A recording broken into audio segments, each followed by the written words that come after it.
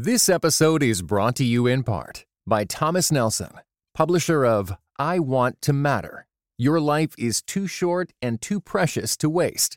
Written and narrated by New York Times bestseller Kathy Lee Gifford. Available now everywhere you get audiobooks. So we're doing something new at Pass the Mic, something we've never tried before. Actually, it's going to be on social media. It's called the Tisby Takeover. Don't mind the name. It's just alliteration. But I will be taking over our RAN Twitter account on June 19th. So tune in. I don't have the set time yet, but check our social media outlets. If you aren't following us on Twitter, follow us at RAN Network. That's at RAA Network. I will be answering questions. So come with your questions. Make them as hard as you want because I've only got 140 characters. So if it's too hard, I'll just say, oh, it's too short. But come with anything you want. I'll be open to answering your questions. I'm excited to interact with you all. And that is on June 19th. Stay tuned for more details about the quote Tisby Takeover.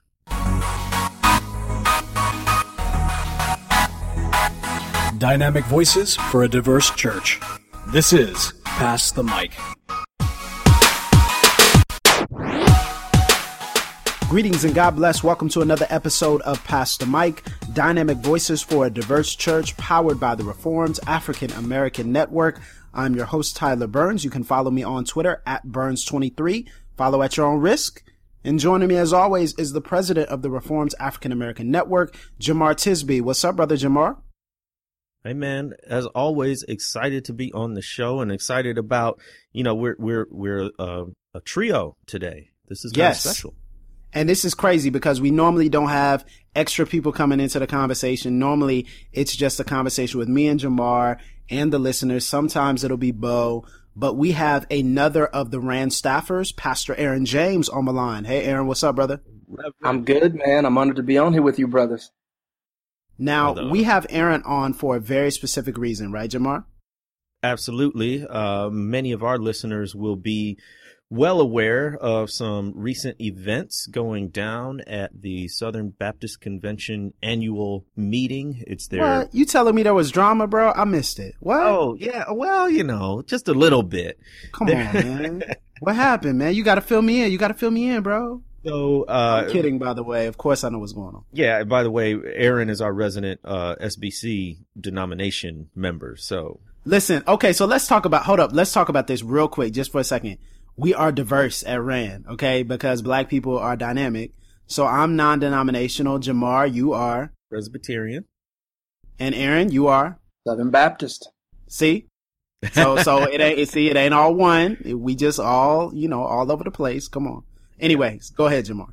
So there was a resolution, and a resolution is basically a statement that was submitted to the convention, and it was a resolution authored by Reverend Dwight McKissick, an African-American pastor out of Arlington, Texas, and it was a resolution condemning the alt-right as a white supremacist racist group.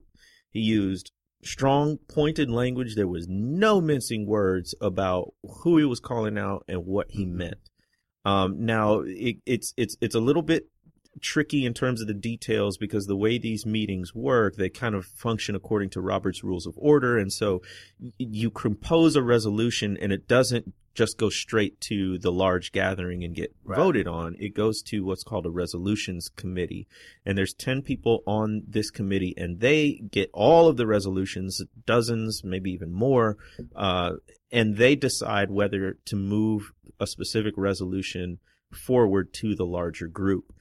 What happened was in this resolutions committee, they saw this resolution condemning the alt-right. The committee decided not to move it forward.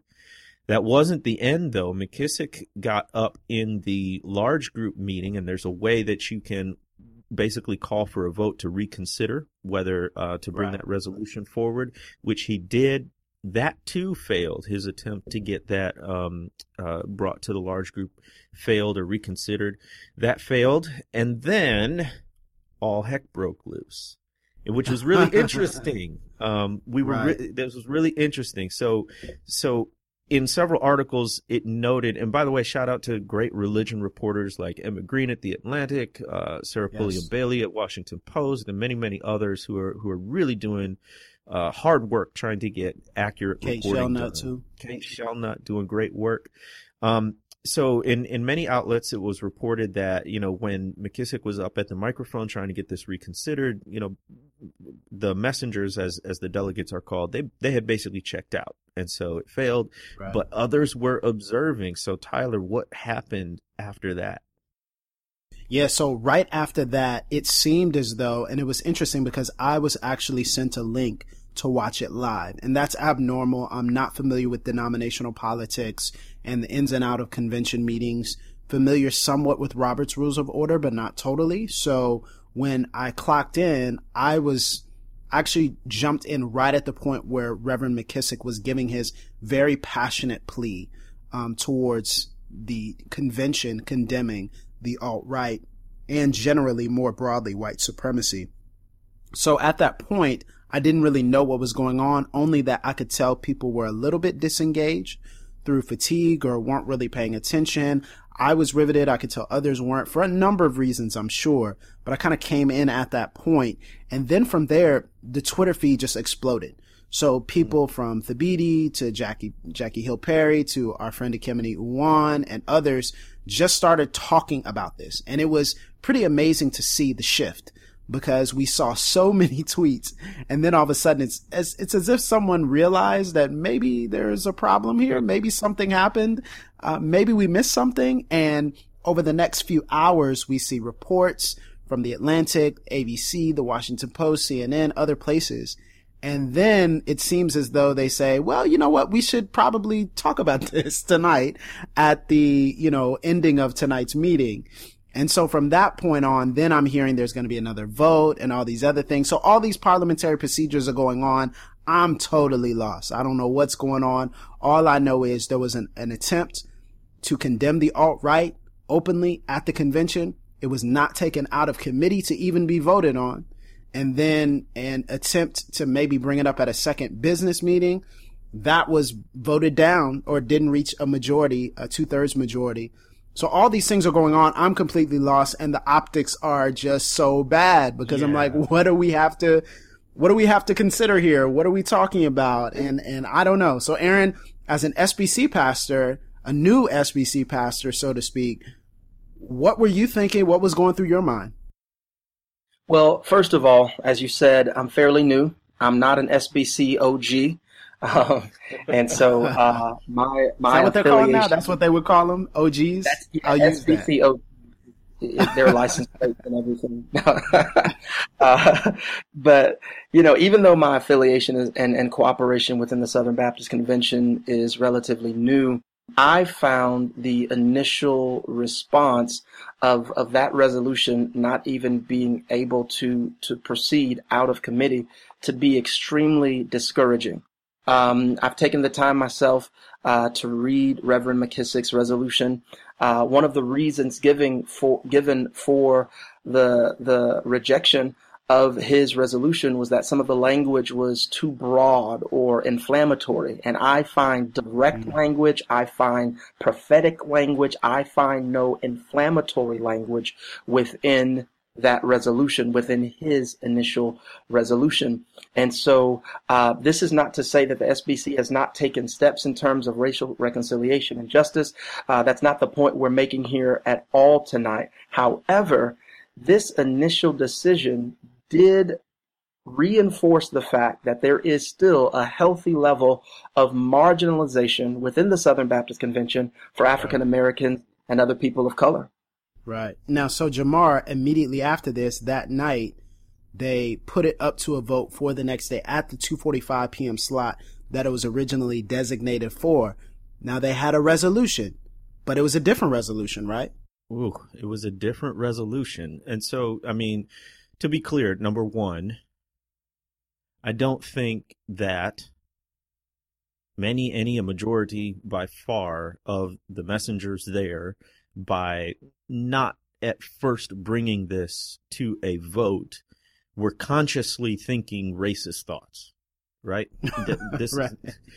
I'm not. Please say that. What we're not saying is, oh, they failed to pass this resolution condemning the alt-right the first time, therefore they all were pro alt-right and pro racist. That's not what we're saying. But we got to understand that this not even getting out of committee, by that time the damage is done.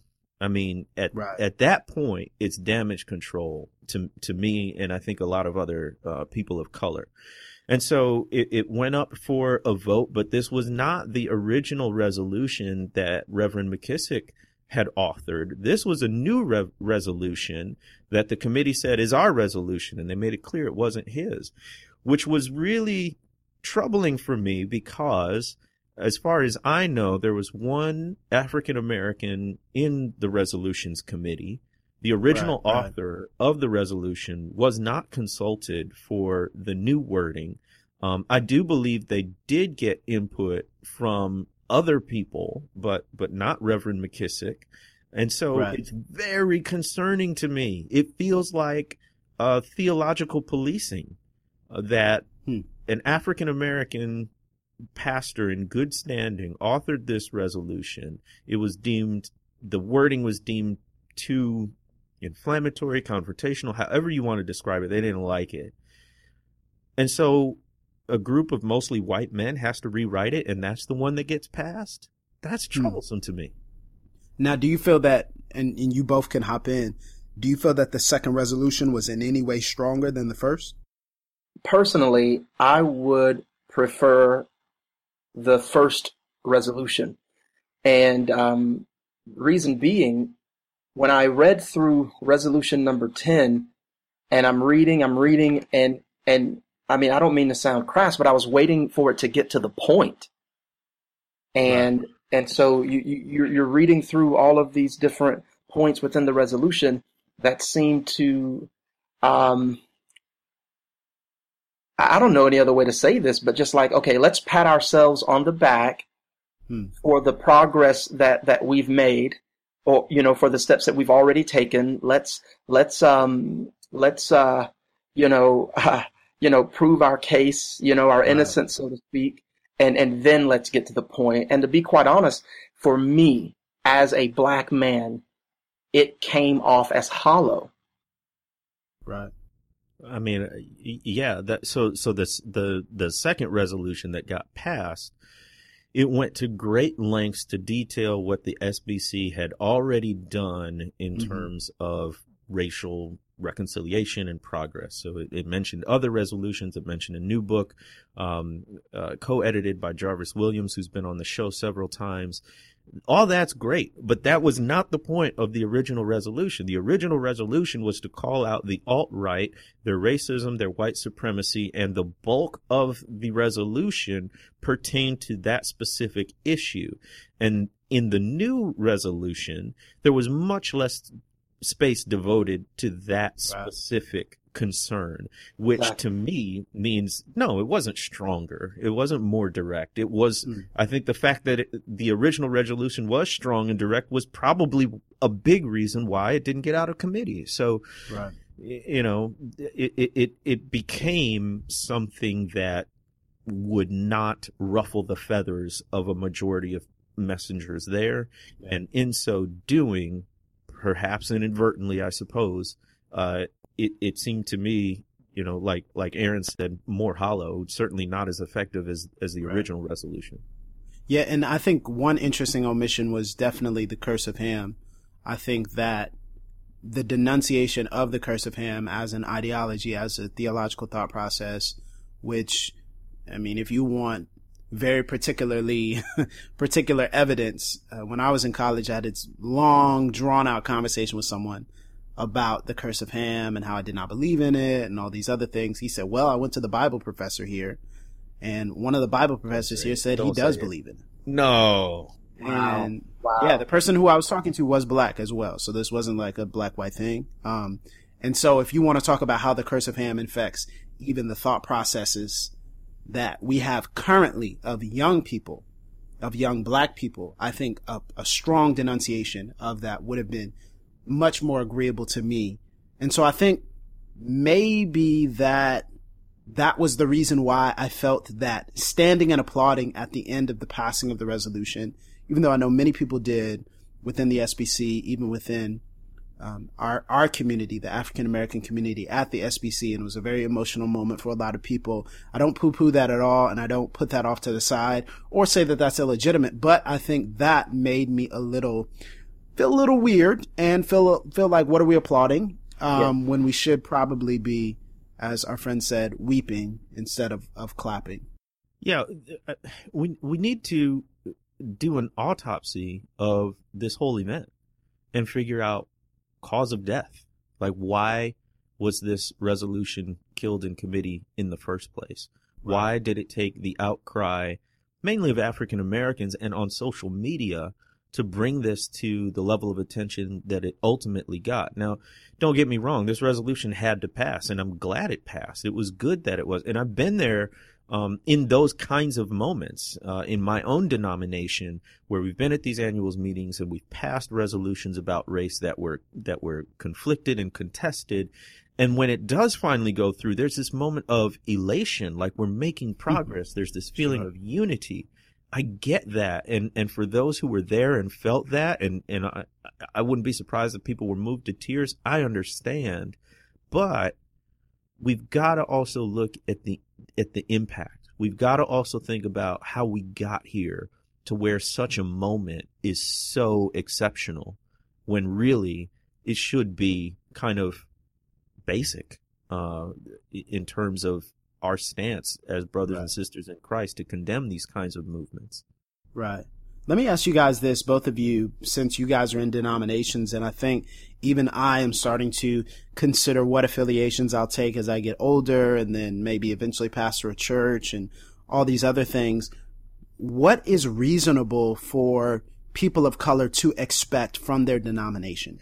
Because what I'm hearing a lot of is, well, this is a great sign, and then when people say, hey, there's not a lot of representation, well, the representation is equal to the amount of participating African Americans. And people say, well, what would you like us to do? What can we do? What's reasonable then? What's reasonable to expect from denominations for people of color, especially considering the history of denominations such as the SBC? Sadly, you can't expect a healthy level of loneliness in terms of not being in a community where your dignity and all that you are, all that you bring to the table as an African American, that unique experience will be embraced.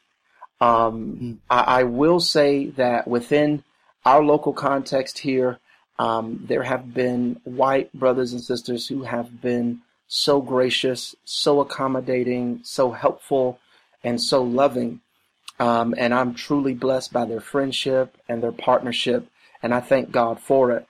And I believe that the Lord is even using our local church to gain ground and to be a testimony to the reality of his kingdom and the unity that it brings. However, I have also experienced and can say you can expect to be within meetings and be within context where there will be people who will look at you like you just got out of a spaceship from Mars, or who will, to some degree, may or may not even acknowledge your existence. Being a part of conversations where statements are thrown out because everyone assumes that the politics in the room are exactly the same, and so comments will be made, and I've been personally a part of a few of those moments where I've been like, all right, let me let that go, and let me find, like, Lord, give me grace, let me, you know what I'm saying? Right. And so I'll say this, I grew up Church of God in Christ. Shout out to Light of the World, Church of God in Christ, Amite, Louisiana. Hold you.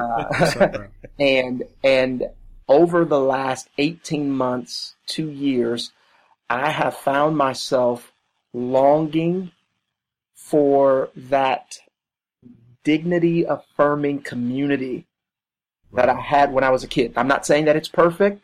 I'm not saying that it didn't have its issues. That's not what I'm saying. But I'm talking basic human dignity and being within a community where you are embraced for all that you are. You're not weird. You're not a castaway. You don't feel like, this perpetual otherness. That is a hurdle that I've yet to get over, actually. Yeah. Jamar, what would you add to that? Amen to what Aaron said. That's the reality of what it's like to be a minority in a lot of situations, and especially in the church where it's special, right? This is the household of God, and there's supposed to be a sense of supernatural unity, which is why when you feel that otherness that Pastor Aaron mentioned, it hurts so bad and it gets so exhausting. I think it's very difficult on a denominational level to expect much as a racial or ethnic minority because denominations are big. It also depends on the polity, the church governance. Sure. How do things happen? How do things move along? Protestantism doesn't have a pope. There's no single individual where the buck stops. In the SBC, even the president is elected for a 1-year term at a time, renewable one time, so up to 2 years at a time. The resolutions made are not binding on individual congregations. So all of that plays into it. So I think when it comes to a denomination, racial and ethnic minorities need to curb their expectations, quite honestly. Yeah. The smaller you get, though, at a regional level and certainly at a congregational level, I think we ought to expect more. They know us more personally. The organization is smaller, and so it should be more agile. And so we should expect to be heard, and by that I mean by the leadership, and in more than just a, I'll hear you out so you get off my back kind of way. I think our voices should be heeded and at minimum taken under consideration. But the reality is white evangelicalism is burdened with hundreds of years of history that has intentionally, carefully, and persistently found ways to justify the oppression of black people.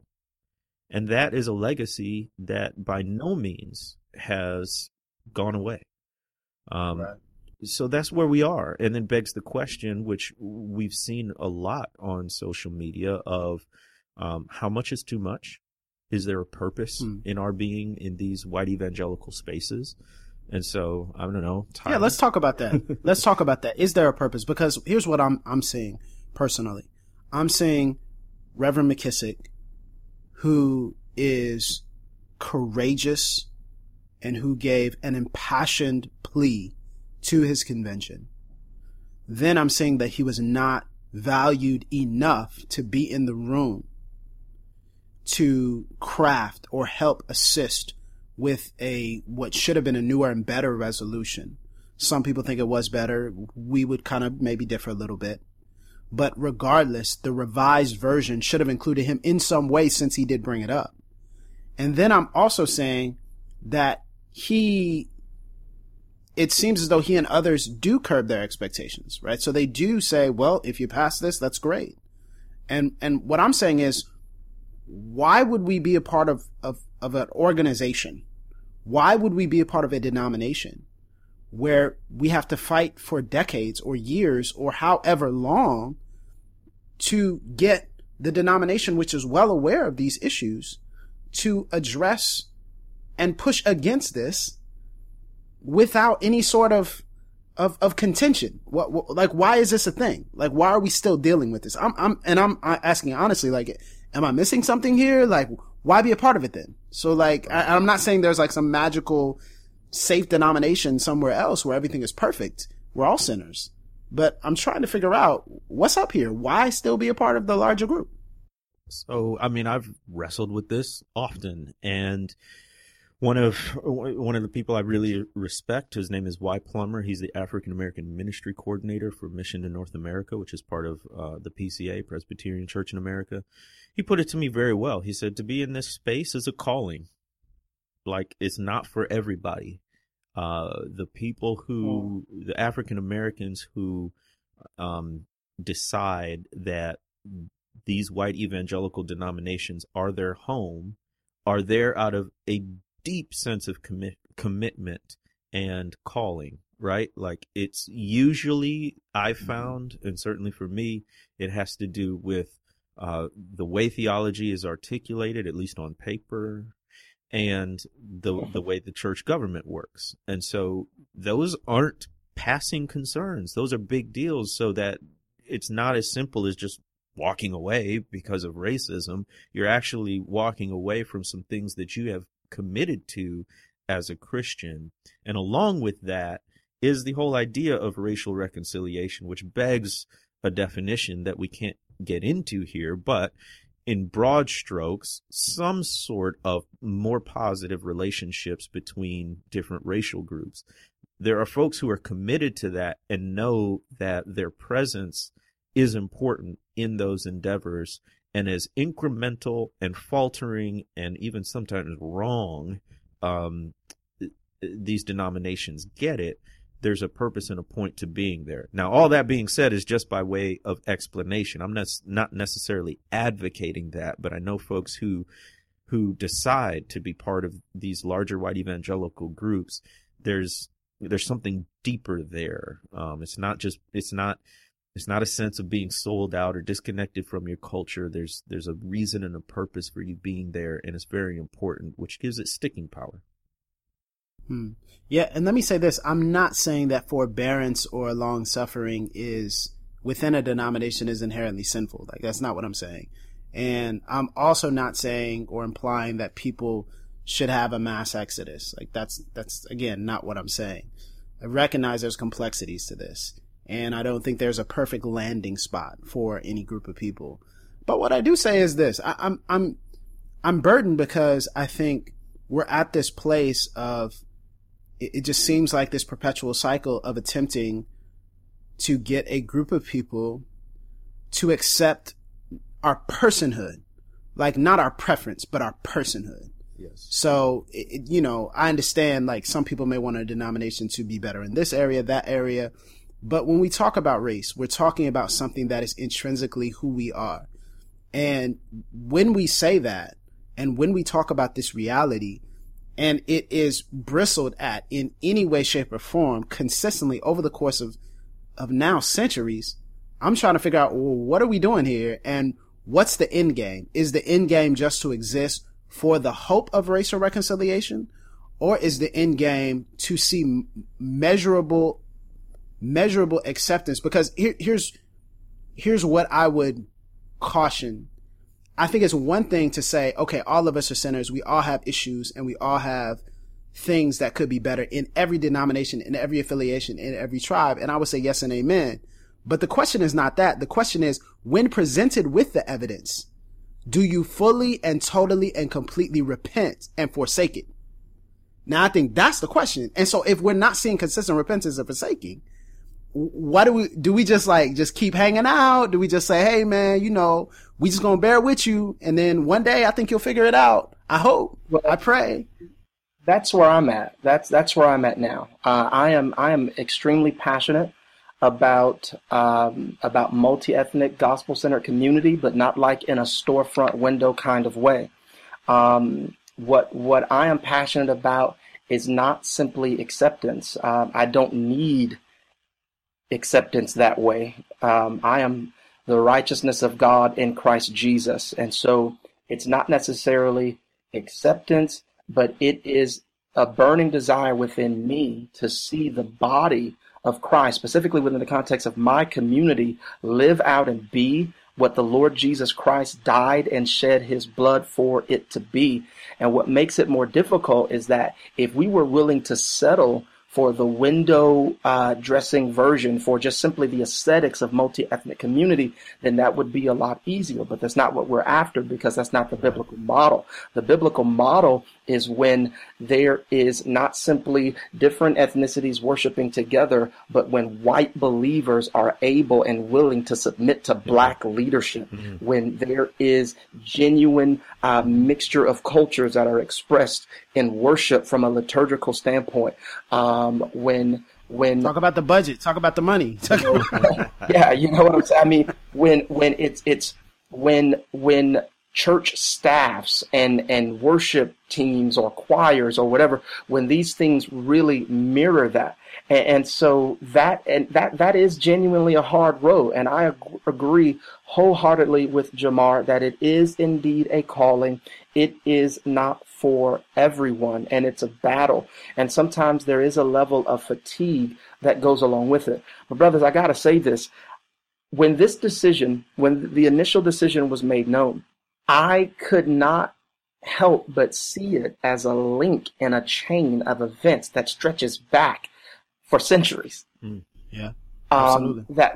That is a reality, and what made it difficult to swallow, even when people were very congratulatory and celebratory at the passing of resolution number 10, the only thing that I could think of was that it was like watching a bride and a groom standing at the altar, and then when the one who's officiating the wedding gets to the groom, initially he says no. Right? So then his brothers, they're like, whoa, what are you doing? You can't do this. It's embarrassing. They take him into a side room and then they coach him up a little bit. And, hey, man, this looks bad. The optics are not good. You can't tell her no in front of everybody like that. You got to say, yeah, man, whether you feel it or not, you got to say, yeah. They bring him out in front of everybody and then he's ready to say yes. But here's a question. Should she? Wow. Huh. Wow. Whoa. Preach. That's heavy, bro. That's it. Okay, so I have to, to that point, I have to shout out Joseph Caldwell. He's the president at Memphis Center for Urban Theological Studies, and he recently released an article that's been getting a lot of traction that was very encouraging and kind of hits on maybe some of Aaron's points, and I think some of my frustrations. Y'all have to understand, I'm Jamar's anger translator, so this is natural. We have these conversations Speak on it. all the time. So the title of the article is Why Pastor McKissick's Language Matters and the Southern Baptist Convention Should Be Ashamed. Now, one of the points that he makes is that anger is a legitimate and necessary emotion in the face of tyranny if our voices are truly to be prophetic. And so if we're actually in this place of understanding what it means, the indignity of seeing our brothers and sisters targeted by alt-right trolls or other people like that, and also seeing these biases infect our congregations of believers, then there's a right for us to be angry. He also talks about listing the ways you are not racist, while condemning racism is never a good sign. His third point is that condemning the alt-right should have been a part of the agenda of the SBC, not a mad scramble to save face. But then the final one is very interesting, and I'd like to kind of close out by talking about this. Reason 4 says white folks need to stop believing they have the right to set the agenda, language, and tone of discussion on race in America. Here's what I'm kind of getting at here, and I think Aaron brings up a powerful analogy. And so I'm just trying to see here, if we sit in this same place, if we sit in the same seat, if we sit at the same table, and allow other people to dictate the menu, why should we expect something to change? And is there a way that we can press this issue without up and leaving? Is there a way? Do you think there's another way to continue? We just have resolutions. We have more media. We have more content. We have more conversations. We have more conferences. We have more panels. Is that the way? And then eventually we'll get to set the menu? Or are we fooling ourselves? Are we fooling ourselves when people who would hear that statement and say, that's trash, that's racism, that's or racist, or however, that's bigoted because you just want black supremacy now. Like, are we fooling ourselves here? I'm just being very honest because I think it's best to have an honest conversation. Let's have an honest conversation. I think number one, let's clarify, leaving a denomination is not leaving the church. And Absolutely. The impression I get from some people is that if you walk away from a denomination, particularly as a person of color from a mainly white evangelical denomination, you're somehow giving up on the church and giving up on racial reconciliation. Well, that's just not true. A denomination is not the church universal. The denomination is an organized expression of the church and is not binding. Nobody is obligated to stay in a particular denomination. Now, as I say that, I don't mean you take it lightly. You shouldn't enter into, nor should you leave a denomination easily or glibly. But at the same time, I think we ought not to bind consciences and say, well, you must stay. Otherwise, you're walking away from the church. You're walking away from your white brothers and sisters. You're walking away perhaps even from faith or orthodoxy. That's not it. It's not that crucial. It's a denomination. And so let's put that in perspective. Now, are we fooling ourselves? I think we have to be realistic. I don't think it's fooling ourselves necessarily, but we got to be realistic. And I think there's a difference between optimism, pessimism, and I want to stay in the lane of realism. Realistically, we're dealing with cynicism and bitterness, all that stuff. Being realistic doesn't mean you're cynical. Being realistic doesn't mean you're bitter. It means you're dealing with reality. And the reality is we're dealing with decades and centuries of entrenched white supremacy. So how much, no matter how vigorous our efforts, how much progress can we expect to see in our lifetimes or even shorter amount of time? It's going to be very little. That being said, there's got to be pressing. And so I've committed to continuing to speak truth as I see it, at least. I've committed to continually talking about race in forthright, I hope gracious terms, but even if there's anger there, I think it's legitimate. If there's pointedness there, that's because the matter is urgent. And I think we need to start paying attention to that. We need to start centering the experiences of marginalized people instead of focusing so much attention on how it makes white people feel. And so in that sense, that's a tough road to hoe. And that's not for everyone. And it's not for everyone to do from within white evangelical spaces. Right. Absolutely. Aaron, any thoughts on that? Are we fooling ourselves, man? I'd like to think that we are not. I am hopeful, but also there is a growing urgency in my soul. And quite honestly, my message is simply this. I'm not waiting forever. I want to graciously, prayerfully, biblically, in a Christ-like manner push this envelope. But at the same time, it is not the design of God for Christians to live in a subservient manner to other Christians culturally, liturgically, ecclesiologically, any other way within the context of Christian community. That is not the design of God. That is not the nature of his kingdom. And so quite simply, something has to give. Absolutely. I also want to make one more point that I think is important at this time. I think a lot of people listening who are people of color are part of denominations, and a lot of people who are white brothers and sisters are part of denominations as well. I want to encourage you guys not to do one thing if possible. If you do stay, if you do rock out and continue to press forward and cultivate these seeds and plant them and water them and allow the Lord to give increase in his time, I want to encourage you not to make those who stay preferable or weapons against those who prefer to step out. Amen. Say that. And I want to encourage you not to make the people who go along the paragon of what people in that particular ethnic community should or should not do. Like, I just would encourage you not to do that, because I think that gets into whataboutism, and we can talk about that at another time.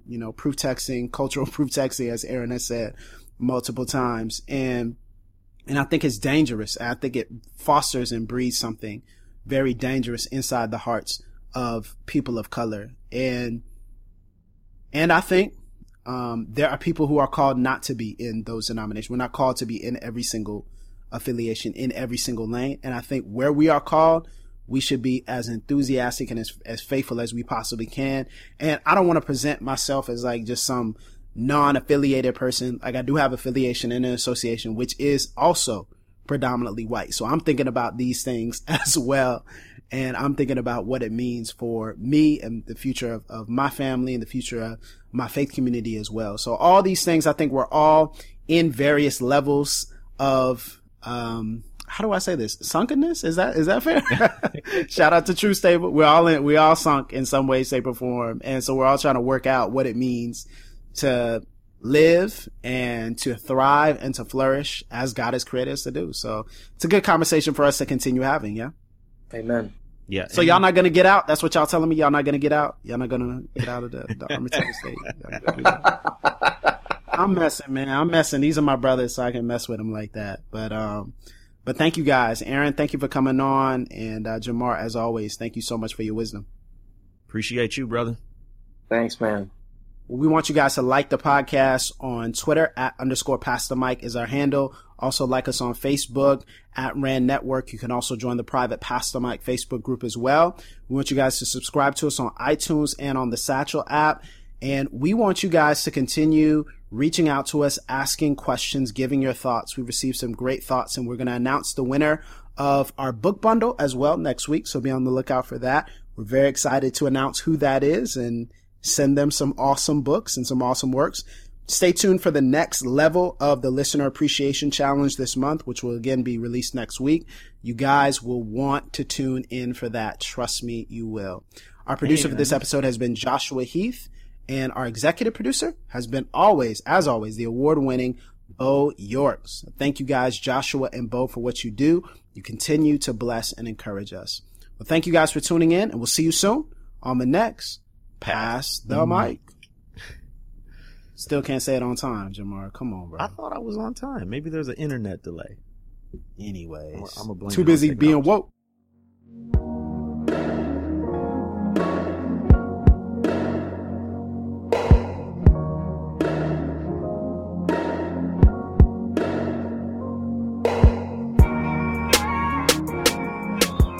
You've been listening to Pass the Mic, a Podastery production. To find out more about this and other shows, visit podastery.com. That's PODASTERY.com.